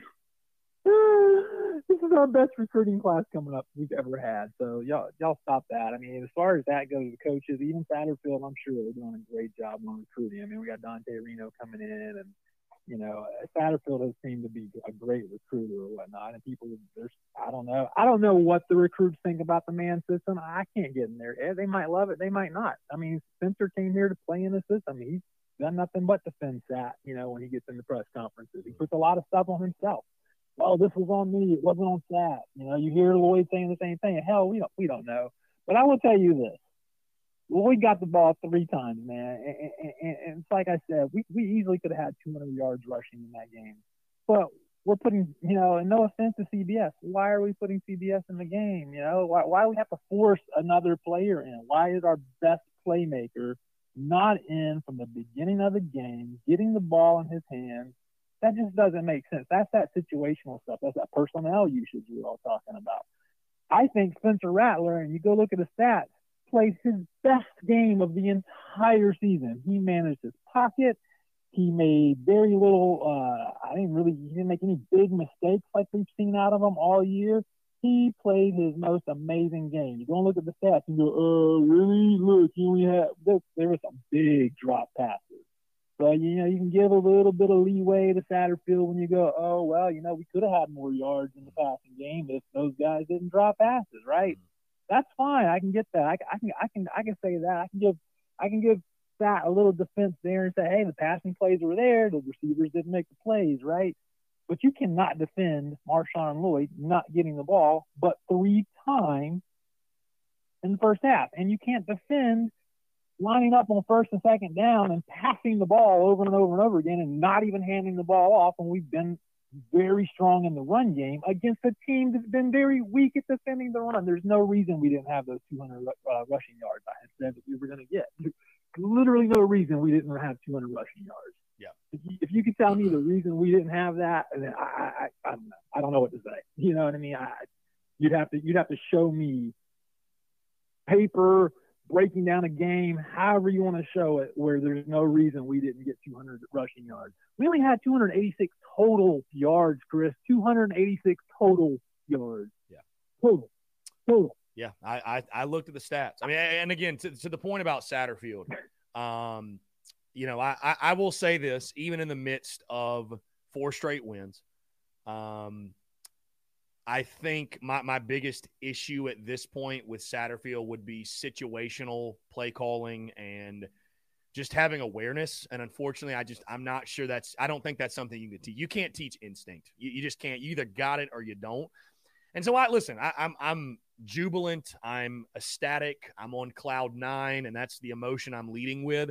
I can also acknowledge that probably for the long-term health of the program and what the program needs, I think it probably would still be in the best interest to move on from Sat after the season. I think it's more than proven that personnel usage and situationally he lacks. I think we could do better. Let me just put it to you that it's not like he's the worst, but I think we could do better. I trust Shane Beamer at the end of the day. If he deemed that Sat was the guy for, if he thinks it's an execution issue more than a scheme issue, I'm going to trust Shane Beamer. That doesn't mean I won't question it, but I'm going to trust Shane Beamer because what other choice do I really have? But, I think in the grand scheme of things, situationally is where I most scratch my head. But obviously I'm not going to here on this Monday lead with we won, but fire Marcus Satterfield. It's like, you know what? As long as we're winning games, we're doing enough to win. I'm going to look at the bright side. I'm going to look at the positives. Hey, we did some things in the second half, ran the football well, right? When we needed to run it, when we wanted to run it, that was the big takeaway in that game offensively, but it's got to be better. I mean, there's no doubt. I mean, Shane Beamer's not an idiot. You know what I mean? He's not a fool. He knows it's got to be better, but he's not going to make a change going into game 8. He's not. So, again, I'm ecstatic. I think we got a great chance to be 7-2. I think we got a great chance to get to 8-4 this year, which is what I predicted and what I hoped for. Even with that being said, though, I do believe he's sitting here today. Yes, I would say no doubt that, I think it's in the best interest of Gamecocks football after the season to make a change at OC. I do, because I think you've got to be better. I think you got to be better, and I think you can be better. That's the biggest thing. I think you can be better. I think you can do better, no doubt. So, but yeah, like you mentioned, Marshawn Lloyd, there's no excuse. I mean, he's got to touch the football consistently. It's just he's got to be the focal point. I thought, like you mentioned, I thought Spencer Rattler played fine. I think if those drops don't happen, the narrative around his game is much different than what it is today from some folks. I think we're talking about how great he played and the beautiful deep balls he threw. I mean, he threw some balls on Saturday night that again, I looked at and we're like, there's only a handful of guys that can make those throws realistically. And that's why he's out there. And that's why we wanted him so badly. So, I mean, that ball to Jalen, listen, I know that was a tough catch. I understand. He came down really hard. Oh, man, you're in the SEC. Like you just, that's the plays you got to make. And that was a beautifully thrown football. So, but it's not talked about because it wasn't caught. It wasn't completed. And, it's not a highlight. Yeah. So.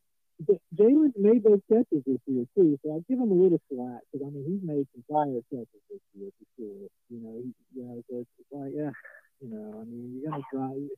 I think it was more, how when it happened, and the fact that several other receivers had dropped the pass and stuff. I think it just kind of was like a totality kind of, oh man, what a big drop for a touchdown. But when you look at the total picture, Jalen's really made some great plays this year, so it's hard to criticize him too hard on that one. Yeah, he should have called it. But, it wasn't the easiest catch. But, man, as far as Rattler, yeah, the talent's there. It was so weird to listen to the commentators talking about this time, during this game, how he's got happy. They haven't said that all year. Nobody's brought that up. I've said it. Stephen Garcia said it. Other people have said it. He actually played better last night as far as that goes than any other time in the season, and now they're bringing that up. It's like, dude, and now other people are talking about it because the comment. I thought he's commentators. I don't follow what they say directly. It's like I'll listen to him and be like, hey, that's kind of a good point. Let's go break it down and look at it, Miller. But Spencer played a great game. Spencer played a really great game last night, and if that goes forward, now here's my other thing. If things change, if the offense looks much better these last several games, if we get an upset on Clemson and the offense looks amazing, or an upset on Tennessee, I don't fire Sat. I don't fire Sat. If that situational play call looks better for the remainder of the season, I don't fire Sat. But if it doesn't improve from where it's at right now, because I've told you every time I've called in, I don't have an issue with his formations. I don't have an issue with the playbook. I don't have an issue with those things. I continue to say it's that situational play call. Now, like you just said, he's either going to have that instinct or he's not. And if you're not showing it by the end of this year, it's just going to be there, man. It don't matter how good the playbook is. Yeah, listen, I don't have a bias or a preference of like who OC is. We all just want to see points on the board and offensive production, and our best players touch the football and feel like we're utilizing our talent to the greatest of our abilities. So if that is Marcus Satterfield, I would prefer that to happen. What you're saying, I'd prefer that to happen because I think he's recruiting pretty well. You look at the quarterback recruiting, and I think they're recruiting fairly well. But I trust Shane Beamer. He'll make the move again. Shane Beamer is not a fool. He sees it. He sees it much more than we do. So I think what needs to happen will happen, whether it be Satterfield being retained or a move being made. I tend to think, barring Marcus Satterfield having just some change of, I don't know, some change happening with him internally, I think probably there will be a change. But I don't know. We'll see. We'll see. We all just want to win and score points, and that's it. So. I've seen Nathan talking about the play design on Juju's fumble as a TV play. Now, hey, you can blame play calling there, but once again, situational. Why the hell was Juju in there and not Lloyd at that point in the game anyway? That's just that's that same thing. That comes back to that. You can blame the play call itself, but the bigger issue there was Lloyd didn't even get in carries in these situations. That just doesn't even make sense. That's the part. It's just not making sense. Yeah. Well, anyway, Chris, I got to get back to work, buddy. I got stuff to do this week, and I just wanted to, I know everybody always thinks I'm defending that, and that's continue to be my point this year. It's not, like I said, it's not the playbook. It's not necessarily the play design. It's personnel usage and the situational play calling continues to boggle me at times. And, it is what it is. I think, man, we're going to have a great season. We could still do really good, man. I mean, you never know. We might get Tennessee and Cleveland. I really think we got the next three. I really do. Yeah. I don't see us losing. If we lose to Vandy or Mizzou, oh my God. Yeah. Okay, I'm done. Yeah. I'm done. But, we should be Florida. Their rush defense is putrid this year. They have not been able to defend the run this year, and we have a very strong running game. So we should win the next three. And then we're at 8-4, where you and I had said. And then a chance to knock off one of these orange teams, man, could be huge. It could be huge. Yeah, for sure. Bree, we'll see how it plays out. I appreciate the call, though, as always. I'm sure it'll be fun. Later, buddy. I appreciate it. Take care. Great stuff. I know my guy Dave Garrick just tried to call in. Dave, you want to call back in? Phone. Here's Dave. Dave, what's going on, man? How are you? Hey, man, I'm doing well. Just jumped on, so I'm sure you've already covered it. But Chris, I've that I've been I stood up to Satterfield, even picking at Robbie Davis about leaving Saddle alone. I thought that with Kitchens coming in that he'd have a good year this year. But I mean, we go up, we get the ball inside the 5, 3 straight pass plays. What really burns me is it's like everybody in the stands and at home, and especially on A&M sideline, if it's 2nd and 10 or 2nd and 11, we're running the ball. Yeah. And then the other thing that really griped me is we had the ball and the lead in the 3rd quarter. We could have milked the clock and went into the 4th quarter. Instead, he calls a pass play where Rattler gets blindsided and shifts momentum. To me, my opinion now, I tried to give him all the chances in the world. I say we just let the contract run out and then move on. Yeah. I agree. I mean, I think it's one of those things where I don't know that there's really even much debate and discussion anymore. I think Marcus. I don't think Sat's the worst, but to me, my biggest problem with Sat is he lacks situational awareness, and that's an unforgivable sin in the SEC. It's the thing. It's like being in a relationship, right? It's like the person you're with and all that, but we can do better. We can do better. I know we can do better.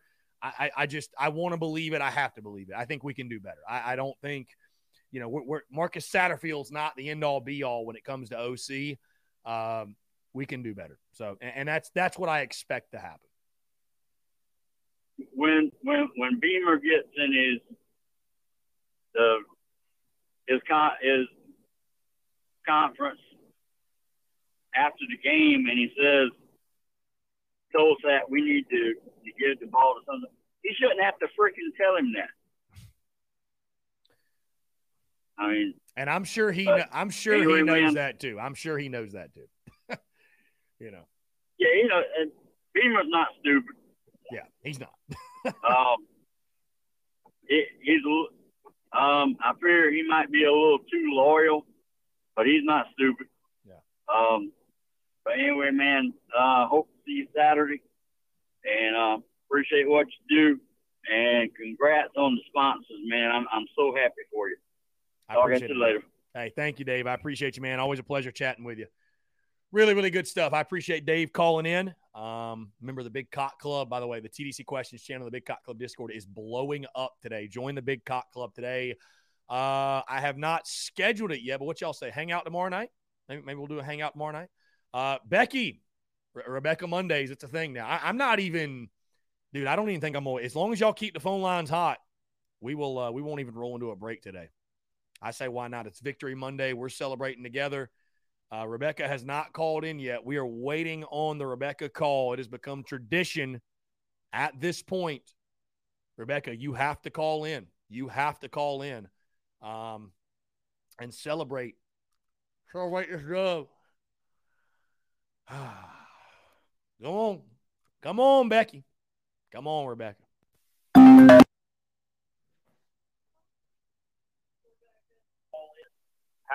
To accept, press 1. Rebecca, what's going on? How are you? Good. I'll say we did pretty good. I'm very happy about the game Saturday. I'm happy as well. Really top cake off right there. I was going to say I'm happy as well. I'm happy to hear your voice because Mizzou's officially done for. I mean, that's it. It's over. Go ahead and punch your ticket. Go ahead and take Cox -5. Rebecca has called him. Yeah, that was a fun one. That was a fun one over the weekend. Yeah.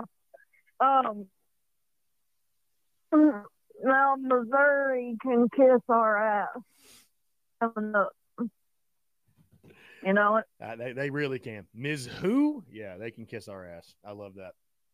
Yeah, they can. Missouri. Mm-hmm. Yeah. Mizzou can indeed kiss we're our going asses. to get them. Yeah, it's going to be a fun one. Homecoming at Willie B.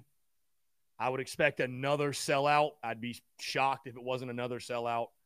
Yeah, it's going to be one hell of a time. Right. I was trying to tell you something on Friday, but I didn't get to. What's that?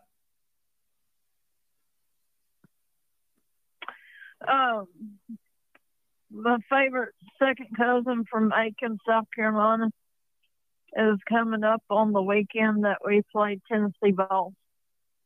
They're going to have a little service thing for my great uncle that went to University of South Carolina, for Aiken right. for 2 years, and for and then he went another 2 years University of South Carolina. They're going to spread his ashes on his mom and dad's grave. So that weekend that they're going to bring him up and do that for the family and all. But I thought I'd tell everybody about that. Hopefully that one. So that's happening the weekend of the Tennessee game. Right. So will you be at the Tennessee game?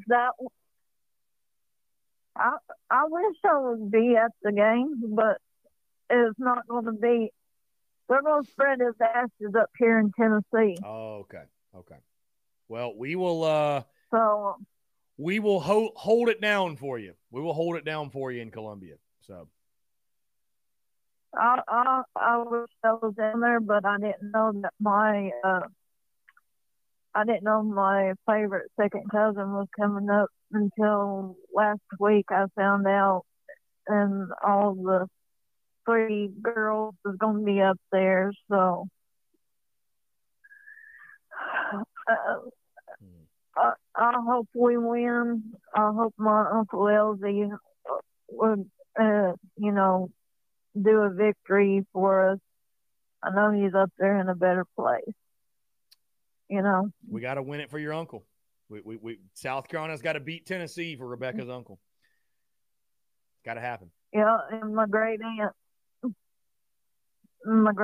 up there too. Rebecca, the people want to know, by the way, what'd you name your rooster? I have no idea yet what I want to name him. I want to go with the name Cocky. But I was going to ask, why not we have people that help me down in South Carolina to help me name the rooster? And it could be a very special thing for me to have everybody to name it down there. And then do a poll out of the 2 favorite names. And everybody can vote on it, And then which one wins, we'll go with the one that wins. Okay. So maybe we can do that on Twitter. We'll run a poll. I like the name Cocky personally. I don't know. I like that. Simple to the point. Right. But, I would like to have something to do with South Carolina, the name. Just, something to do with Aiken or something, because, my family's down there or something. Yeah, a Twitter poll would be good, or a Facebook poll would be good if we could do that. Okay. But let's just try to do that when we can. All right, we got you. We'll help you out. We'll help you name it. All right, and hopefully you can get that T-shirt up here before my second cousin gets up here, because I wanted to see it. I got you. Yeah, no, I got you. We're in the works. I'll get that put together and sent out. You'll know when it's sent. All right, I appreciate it. Go Gamecocks, beat Missouri, and they can kiss our ass. Guaranteed dub, Rebecca. I appreciate the call. All right. Thank you. Appreciate you. I mean, that's it. That's dub, folks. That's a guaranteed dub. Will Edwards, what's up, man? How are you? Doing good, man. How about you? Doing good. I'm doing fantastic. Chris, just a few things. Kind of my lunch break, getting something to eat today. Figured I'd call in. I was going to shoot a text out, but I figured the lines were busy. First time calling in, by the way. So yeah, I love that. Yeah, man. Yeah, huge follower of the show, though. Kind of first big thing, shout out to the team and everything. Great win Saturday night. I mean, you can't not be happy for the guys, happy for the fans.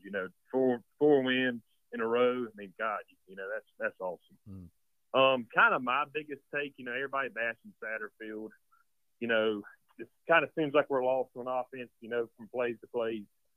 Kind of one big thing that I noticed from game to game, man, some of the passes, rolling out the pocket and stuff like that, it seems like every pass play turns into a scramble drill. We made some great, quick back shoulder passes, but it just seems like, watching other teams, pass the ball, they're hitting guys mid route. We don't got a lot of that going on. It doesn't seem like, I'm listening to the commentary too, watching the game, SEC Network, listening to those guys talk. They kind of brought the topic up as well.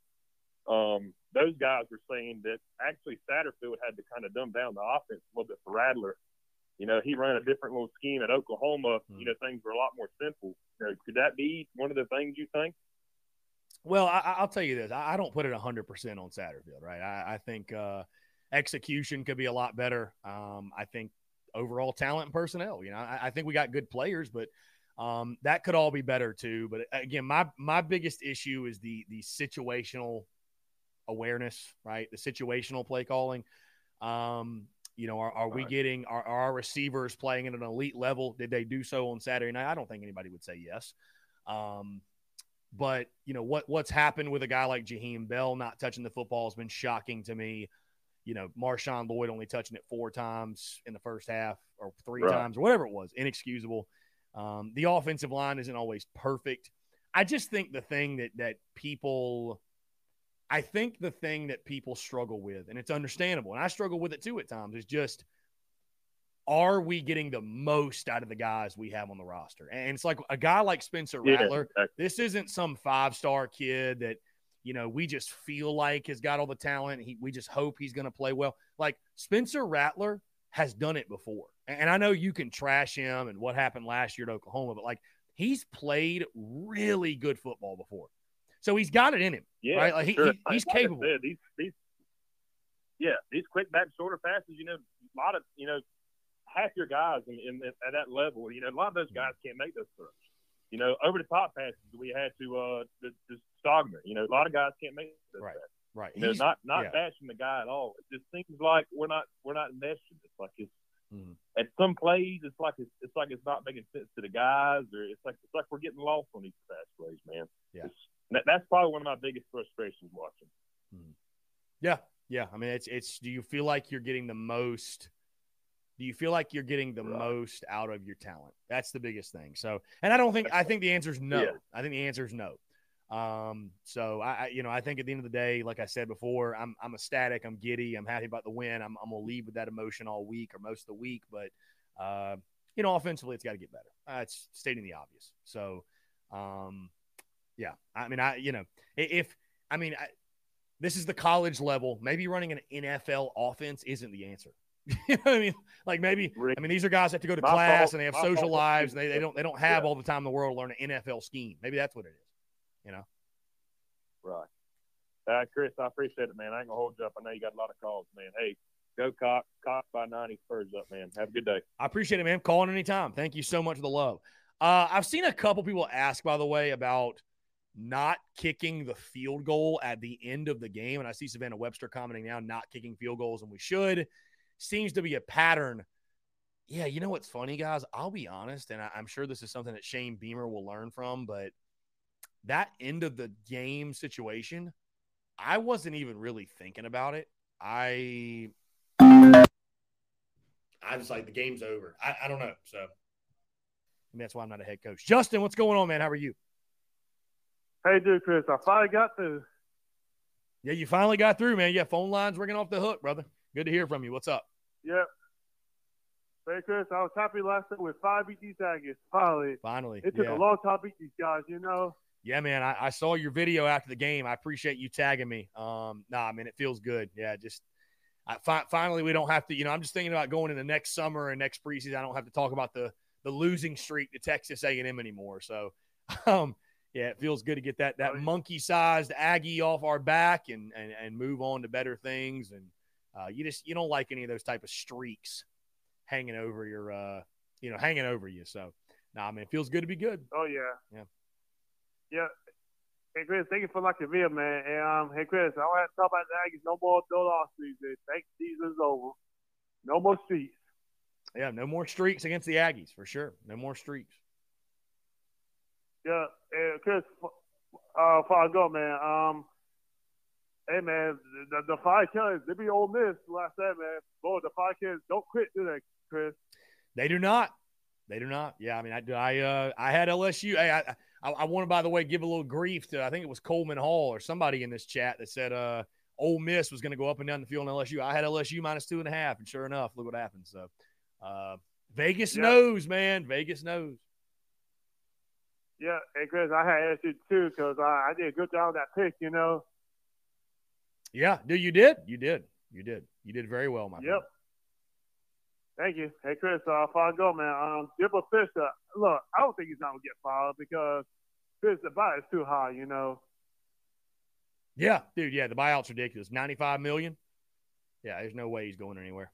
But, in college football, money isn't real. Like, honestly, if they want to buy him out, they'll buy him out.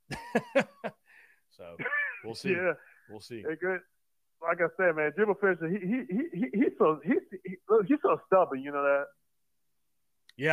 Yeah. No, he's something else for sure. Yeah, and Chris, and he can't get he said when he was coming to Texas, Texas got more resources than Florida State. Yeah, I believe when I see it. Yeah, I'll believe it when I see it also, no doubt. Yeah, and right now, Chris, Jimbo Fisher, he hasn't shown me nothing yet. No, it's crazy. I think they will at some point I think at some point they'll have a pretty good team. They got tons of talent, but yeah, they're going through it right now. So going through it right now. Oh yeah. Yeah. Well, Chris, I thought you get Friday because I say my speech for the Missouri game Friday. I love it, Justin. I always appreciate you calling in, man. It's always a pleasure. Oh, you too. Take care, bud. Go Gamecocks. Yeah, man. Go Gamecocks. Appreciate you, Justin. We'll talk soon. Great stuff, guys. We got 10 minutes to go. Again, 843-790-3377. Like I mentioned, no breaks. I know the phone line's ringing off the hook. I want to continue to hear from you. Again, it feels good to be good on this Monday. And I've said that before, right? I've said that before. And it's sometimes more than others. It feels good to be good today. It feels great. It feels great. It feels great. You can hear my voice. I'm grateful to even have any of a voice left after Saturday night. I mean, dude, I basically lost it after the first play. I lost it after the kickoff. I mean, really, truly, that was incredible, man. That was incredible. So, I mean, I will say.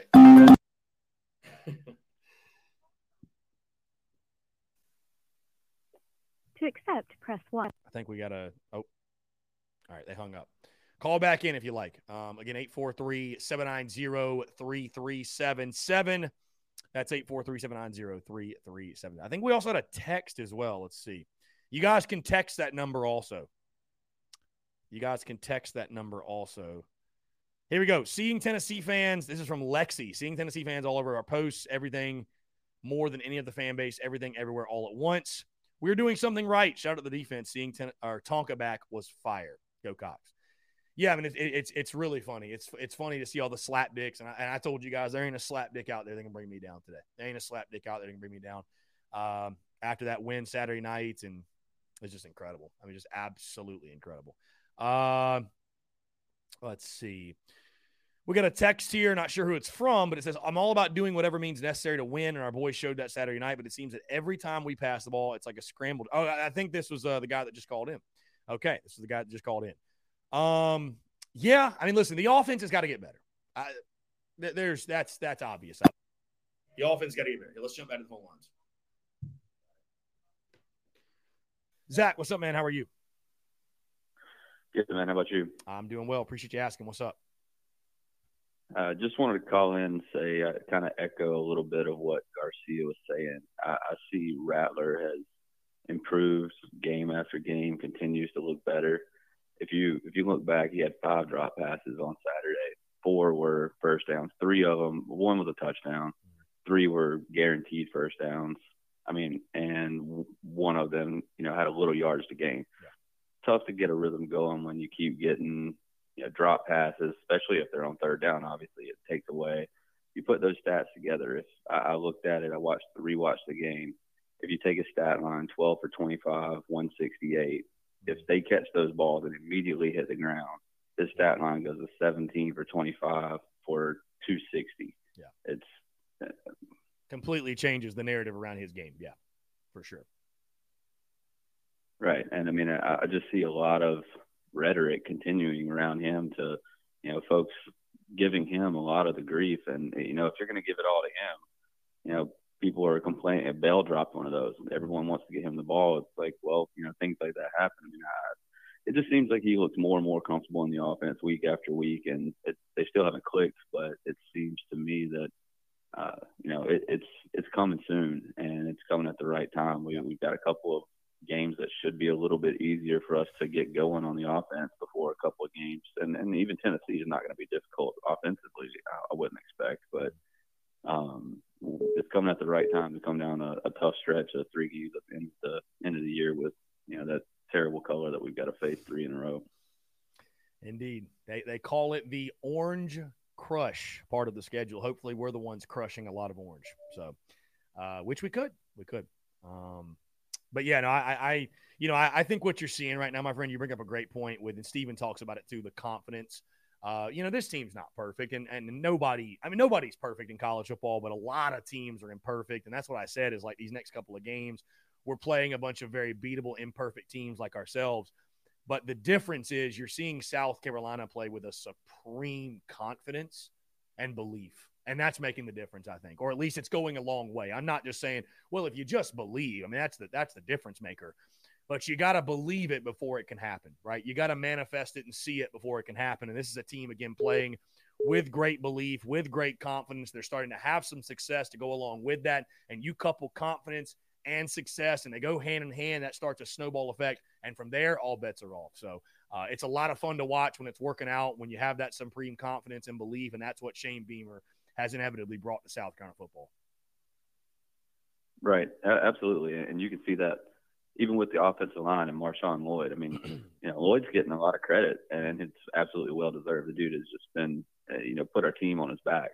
Yeah. But the offensive line, they got a lot of grief at the beginning of the year, and they have significantly improved. And, we're not allowing sacks every other play, and we're moving the ball with the run, which has allowed us to pass block better as well. So, the entire team, especially the offense, seems to be playing more confident. But I would say all three phases of the game heading into the next few games are very highly confident, and I'm very positive of where this team's headed.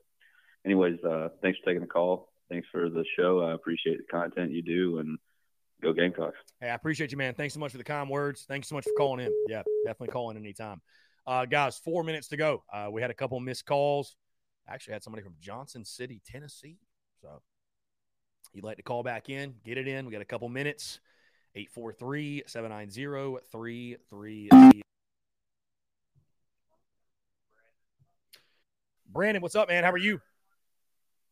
I'm doing good, man. How you doing, brother? I'm doing fantastic. What's going on?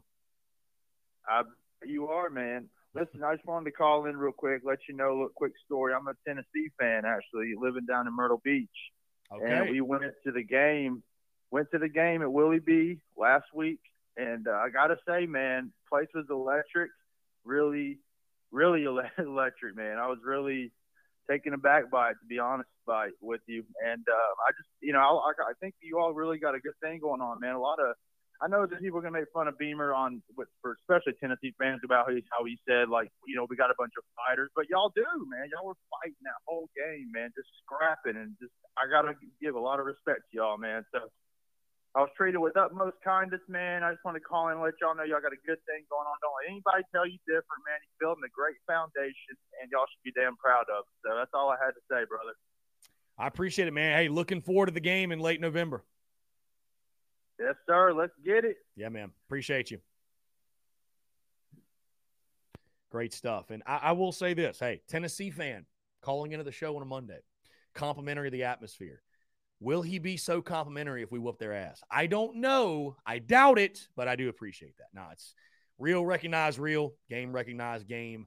Yeah, so I'm looking forward to that game. But obviously, that's down the road. That's quite a while from now. We got a couple to go before that one. Here we go. I don't know why this person keeps calling and hanging up. I don't know what's going on. Lex, I think I read your text, right? I think I read your text. Let's see. Guys, again, 158. I appreciate all the calls, man. Appreciate y'all calling in. Today was absolutely electric. Gad says in the TDC Questions channel, the Big Cock Club Discord, that the 2 hours flew by here on this Monday. And, of course, on a Victory Monday. Man. You love to see it. It's an incredible day. I'm on cloud nine, like I said. How about South Carolina Vanderbilt, by the way, is a 7:30 kickoff in Nashville. How about that night game in Nashville for all of those who are going? Should be a fun one. Really, really good stuff. Guys, also, by the way, check out the podcast that dropped this morning. Episode 718, full breakdown of this weekend's game, and really just a celebration podcast. Guys, if you want to listen in, I mean, again, I'm just literally celebrating. I mean, we break down the game, we talk about it in its entirety, but dude, just a great day to celebrate. I mean, listen, this team isn't perfect, right? There are deficiencies, there are problems, there's things that need to be fixed, but man, do not let that make you lose sight of, hey, we're sitting here at 5-2, ranked. We're ranked in the top 25. First time since September of 2018, folks. Feels good to be good. It feels good to be good. Again, guys, we're about to hit 2 o'clock. Be sure, in case you missed anything, check out the Daily Crow on our TSUS podcast feed. You can go back and listen there. Also, Stephen Garcia's conversation will be available on YouTube and, of course, on that podcast feed. So you can go back, listen to that, and we'll have tons of content bleeding out the eyeballs today, clips from that conversation. I highly suggest you all check out. Again, guys, thank y'all so much for tuning in. What a Monday show. Appreciate y'all. Y'all have a great rest of your Monday, and we will talk to you all tomorrow. The headlines remind us daily the world is a dangerous place. The elites in charge say everything's fine. Stop noticing. But you know better. And your gut knows that time is short to prepare for a world that is 4 missed meals away from chaos. My Patriot Supply has helped over 3 million families become more self-reliant and is the company Americans trust to prepare. Go to MyPatriotSupply.com and secure their best-selling 3-month emergency food kits. Each contain delicious breakfasts, lunches, and dinners, averaging over 2,000 calories per day. Secure at least 1 food kit for each family member. For a limited time, save $200, plus get free shipping on all their Ready Hour 3-month emergency food kits. You're not ready if it's not Ready Hour Foods. My Patriot Supply also has solar power generators, water filtration units, biomass stoves, heirloom seeds, and critical survival gear. Shop MyPatriotSupply.com today. MyPatriotSupply.com.